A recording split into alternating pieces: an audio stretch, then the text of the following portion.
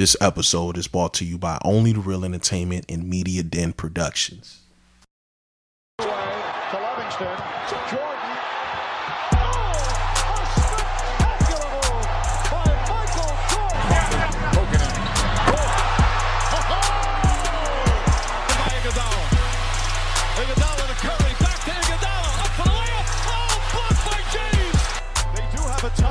Decide not to use it. Curry, way downtown. Bang! Bang! Oh, what a shot from Curry! With 0.6 of a second remaining. You gotta know you some playoff basketball. What's going on? It's Rilla again with Real Hoops. Super excited to talk. Man, it was a crazy. I can't remember a playoff weekend, opening playoff weekend that was as legendary as the one we just had. Interesting series all around the league. Playing was great, but we getting into the thick of things. Definitely wanted to discuss Draymond, though. First off, with the step to Sabonis.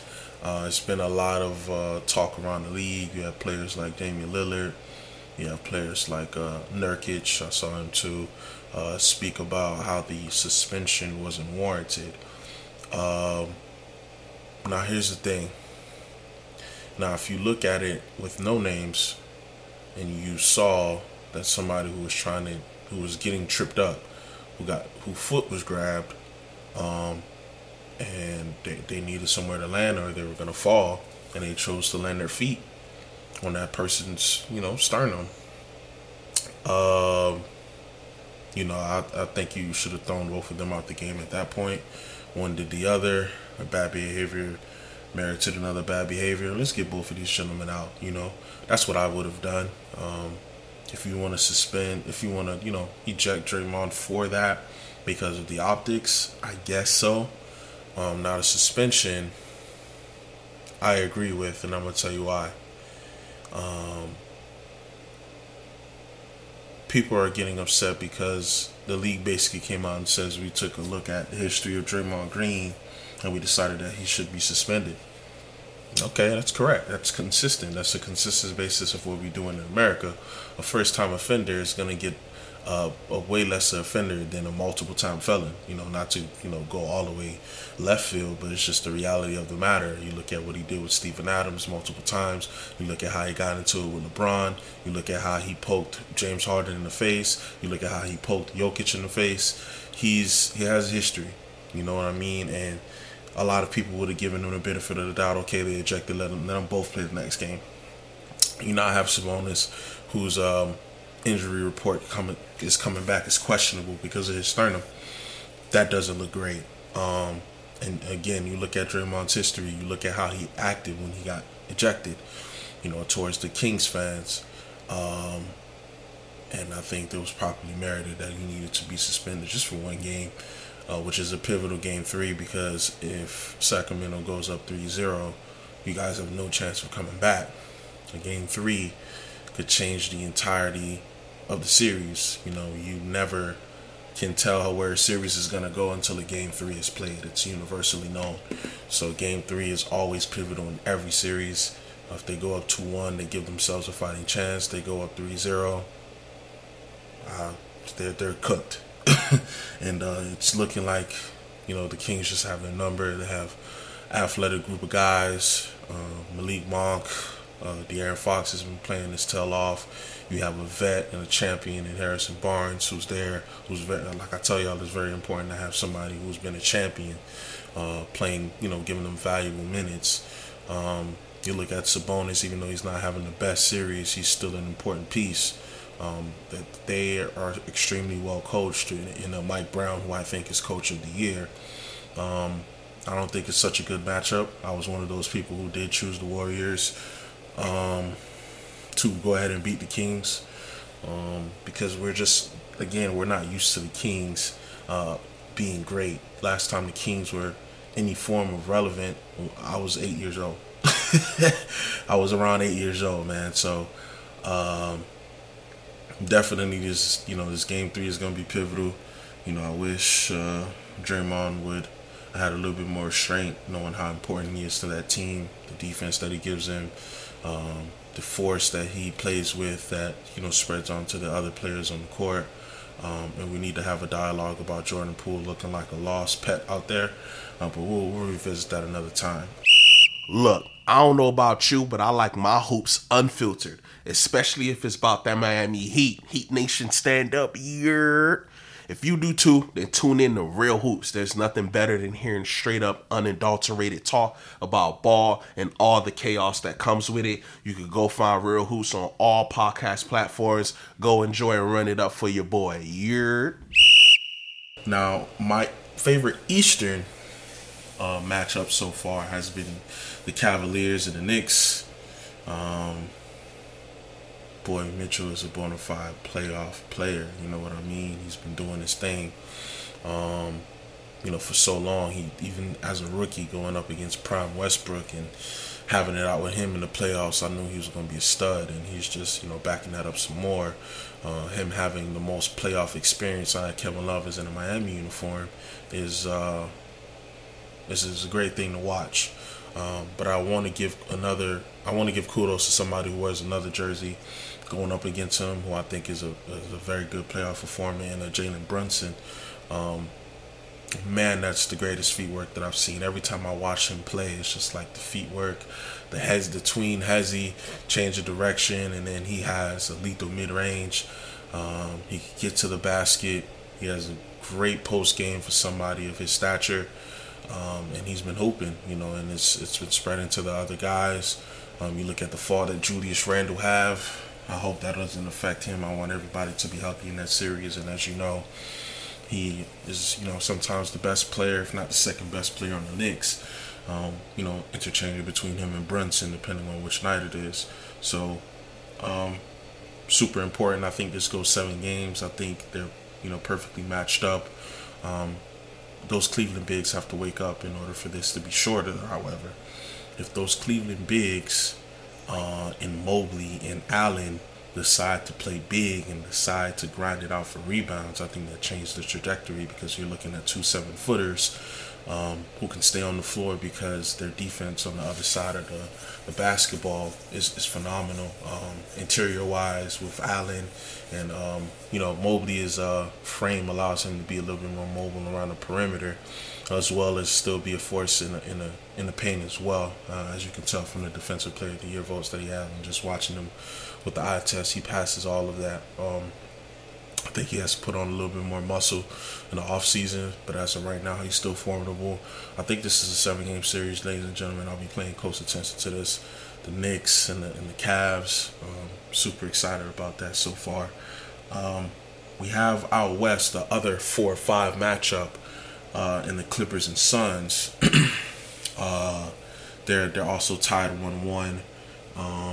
Monty Williams says enough is enough, and Phoenix goes crazy in the second half. However, here's my concern with Phoenix, and was my concern when the trade went down. They traded away a lot of their depth. You look at the high minutes that was played yesterday by their older guys, and a Chris Paul who has a detailed history with getting hurt. You look at Kevin Durant, who's the past 5 years, he's been, injured basically for a substantial part of every year that he's played, with the Achilles, and then, he dealt with some injuries in Brooklyn, and he dealt with an injury that was an extremely unfortunate accident with the shoot-around earlier. Them playing high minutes scares me, because not that they're fragile or anything, but when your body's used to being injured like that, it's just not a good look for what you want to do later on down. You're looking at Kevin Durant playing almost 45 minutes. You're looking at Chris Paul who's playing 38. Yeah, you can shorten up a little bit, but you also have a Devin Booker who's been fighting with injuries the past 2 seasons, right at 45 minutes as well. I think you gotta play your best players, but with people who have injury histories, you want to try to manage that as much as possible. Like I said, game 3s are the most important of every series, so I definitely think this is also a 7-game series. for the Suns to take victory. I do want to see more force being played with DeAndre Ayton, who's a former number 1 overall pick, who I think has the potential, but it just seems like when he's on the court, he can be sometimes unsure, or he can be mentally checked out and not all the way locked in. He could go a game where he gives you 3 rebounds, and he's a big 7-footer. And it's just, he has to play with force in order for them to get to the next level, without taking away from the guys who needs the shots. You know, a Booker, who's a 25-plus per game scorer, a Kevin Durant, who's the most efficient scorer in NBA history. You have to get those guys their shots, but you also have to play with force. You also have to try to alter shots at the rim. You also want to make sure that you board up every chance you get, box out, get to it. You know, you have a Torrey Craig, who's a long 6'8", that can, you know, help you out on the front end as well as Kevin Durant. But you're the big guy, you know, when you're not doing one thing, as we saw Russell Westbrook will his team on the defensive side of the basketball. He shot 3 for 19, but if you look at a box score, it lied to you, because the effort that he gave on the defensive side of the ball, the ability for him to chase, the ability to have deflections, the ability to rebound the basketball, helped the Los Angeles Clippers take game 1, as well as, of course, Kawhi Leonard, one of the best playoff performers we've seen. You know, getting in his bag, you know, you got to help out your team in other ways. And I feel like in order for the Suns to take the next step, in order for them to be champions, Ayton has to do his part. You know, you have aging Chris Paul, but he doesn't need to do much. He's Chris Paul, you know what I mean? Facilitate, keep the defense honest, take a few middies, take a couple threes, and then chill, you know what I mean? But Ayton, you got to get after him, my boy. Definitely think that's a 7-game series, though, however. So, got the Lakers, of course, got to discuss them. Ja went down, unfortunately, with a charge attempt. We'll get to that later. We'll get to that later. So, do think that the Lakers are taking it in 6.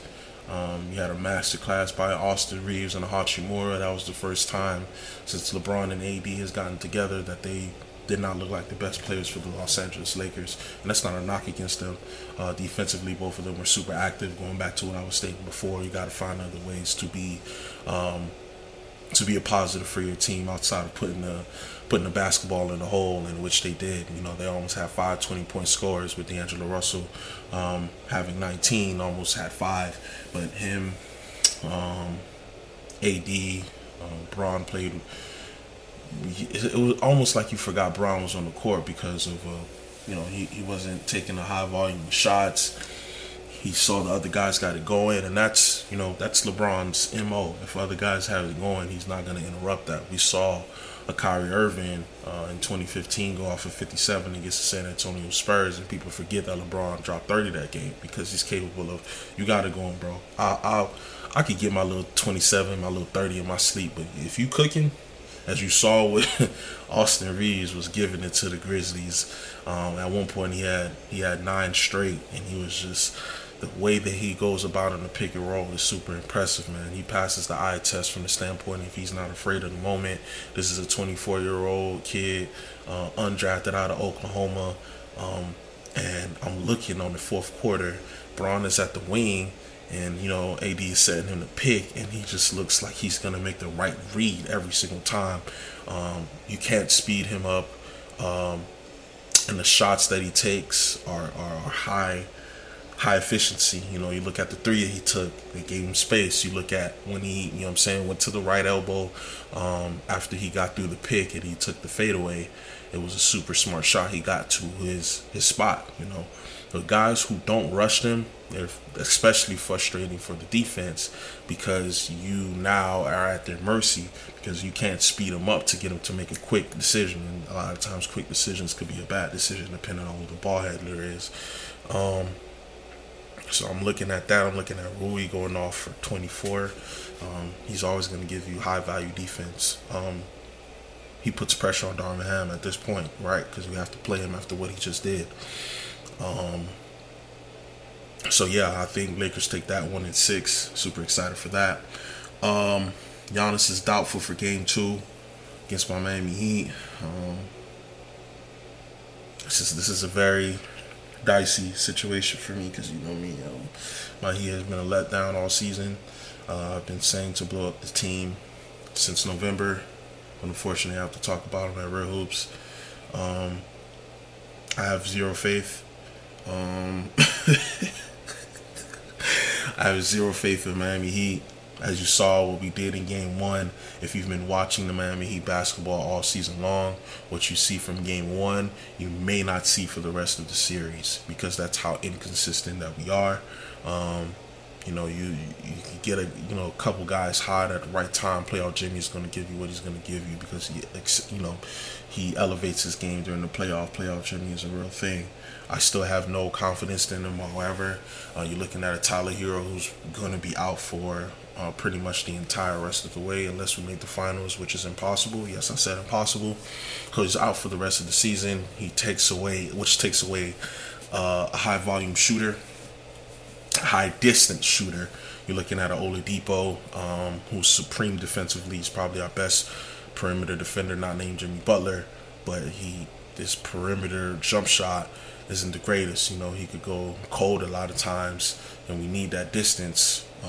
With spacing, since you already have a Jimmy who wants to go to the midi, he wants to get to the rim, even though he can take and make jumpers. That's not a high part of his game that he wants to do.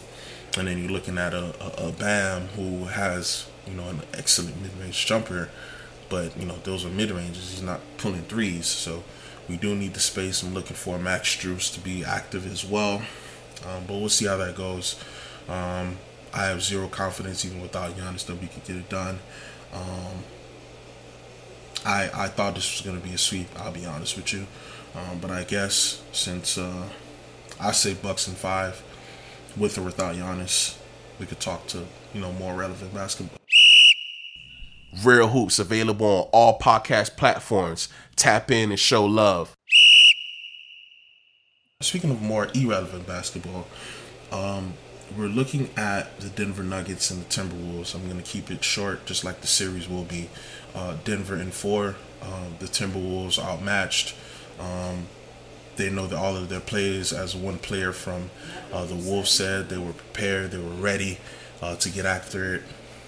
Denver in 4. It's not going to be a fight. Maybe Cat and Ant gets right at the hot time to give them one game, maybe. But I'm looking for a sweep for Denver. They're outmatched. They have two-time MVP, and all his main pieces are healthy. And the Jamal Murray and the Michael Porter Jr. and the KCP who's a champion. I think they're outmatched. Denver in 4. Don't need to extend it even more. And before I let you guys go, I just want to address Mr. I think his name is Zach Harper. Let's just make sure. Zach Harper. All right, Zach Harper from The Athletic. This gentleman does work for The Athletic. Don't know your history, pal. But in the most respectful way possible, you sound very dense when you even bring up the possibility for them to remove charging from there. Now, let's just take a simple thought here. If you understand the history of the NBA, you would understand that David Stern took away hand checking in order to promote the offense, which is great. We are in a great league with great athletic guys, tough shot makers, not a problem. That's been since 2003. This is 20 years ago they took away hand checking. And as you see, it took a little bit of while, but in the high-scoring, high-pace era, and, the commissioner at the time, Mr. Stern, God rest his soul, wanted to go ahead and promote that. Now, that does take away a lot of things defensively, right? Because if you're stronger than a guy, you can lead him to your defense. You can lead him towards the help with your forearm. And it would have been perfectly legal. You take away the ability to lead, quote unquote, a guy, and you see that the high volume of 3 points has gone up, which is, of course, gone up. You have a longer rebound, which speeds up the pace in totality. You remove charging is probably the dumbest thing I've heard in a long time. First of all, Giannis would average 50. He would average 50. And no defense will be played whatsoever because, people, if you're not going to reward an offensive player literally running and creating contact to try to get to the line, you're now essentially eliminating defense whatsoever because we already get these ticky-tack fouls and we already have a high volume of players complaining about the lack of officiating in the league. I think it goes up even more, the tension between the refs. That's one. Number two, the basketball product will be horrible because every game will be 200. You can't give the 400 best players in the world the ability to do what they want in the paint when they can get to the paint anyways. And if the defense touches them so much, you're now diluting the product. You're now making it to where it's the NFL product where if you put a pinky on the quarterback and they threw the pass after, you're getting a roughing the pass call, which, is going to slow down the game, which is going to allow the offense to have even more of a strength. Don't do it. It's going to dilute our product. It's a stupid idea. If you guys don't want to get charge fouls, Euro. If you guys don't want to get charge foul, kick. These guys are going up in the air and trying to dunk something, which is great. We want you to be aggressive, but we also want you to be cognizant of your body, that you're now, you invested millions of dollars, and so has the organization. You want to be careful of that, which is tough to do in game time. This is a very high-paced, fast game. This is 400 of the best basketball players in the world.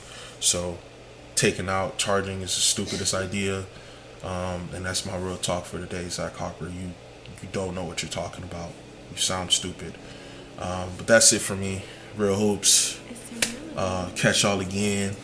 Gonna hop on this flight to the A, and when I come back, we're gonna discuss some more hoops here.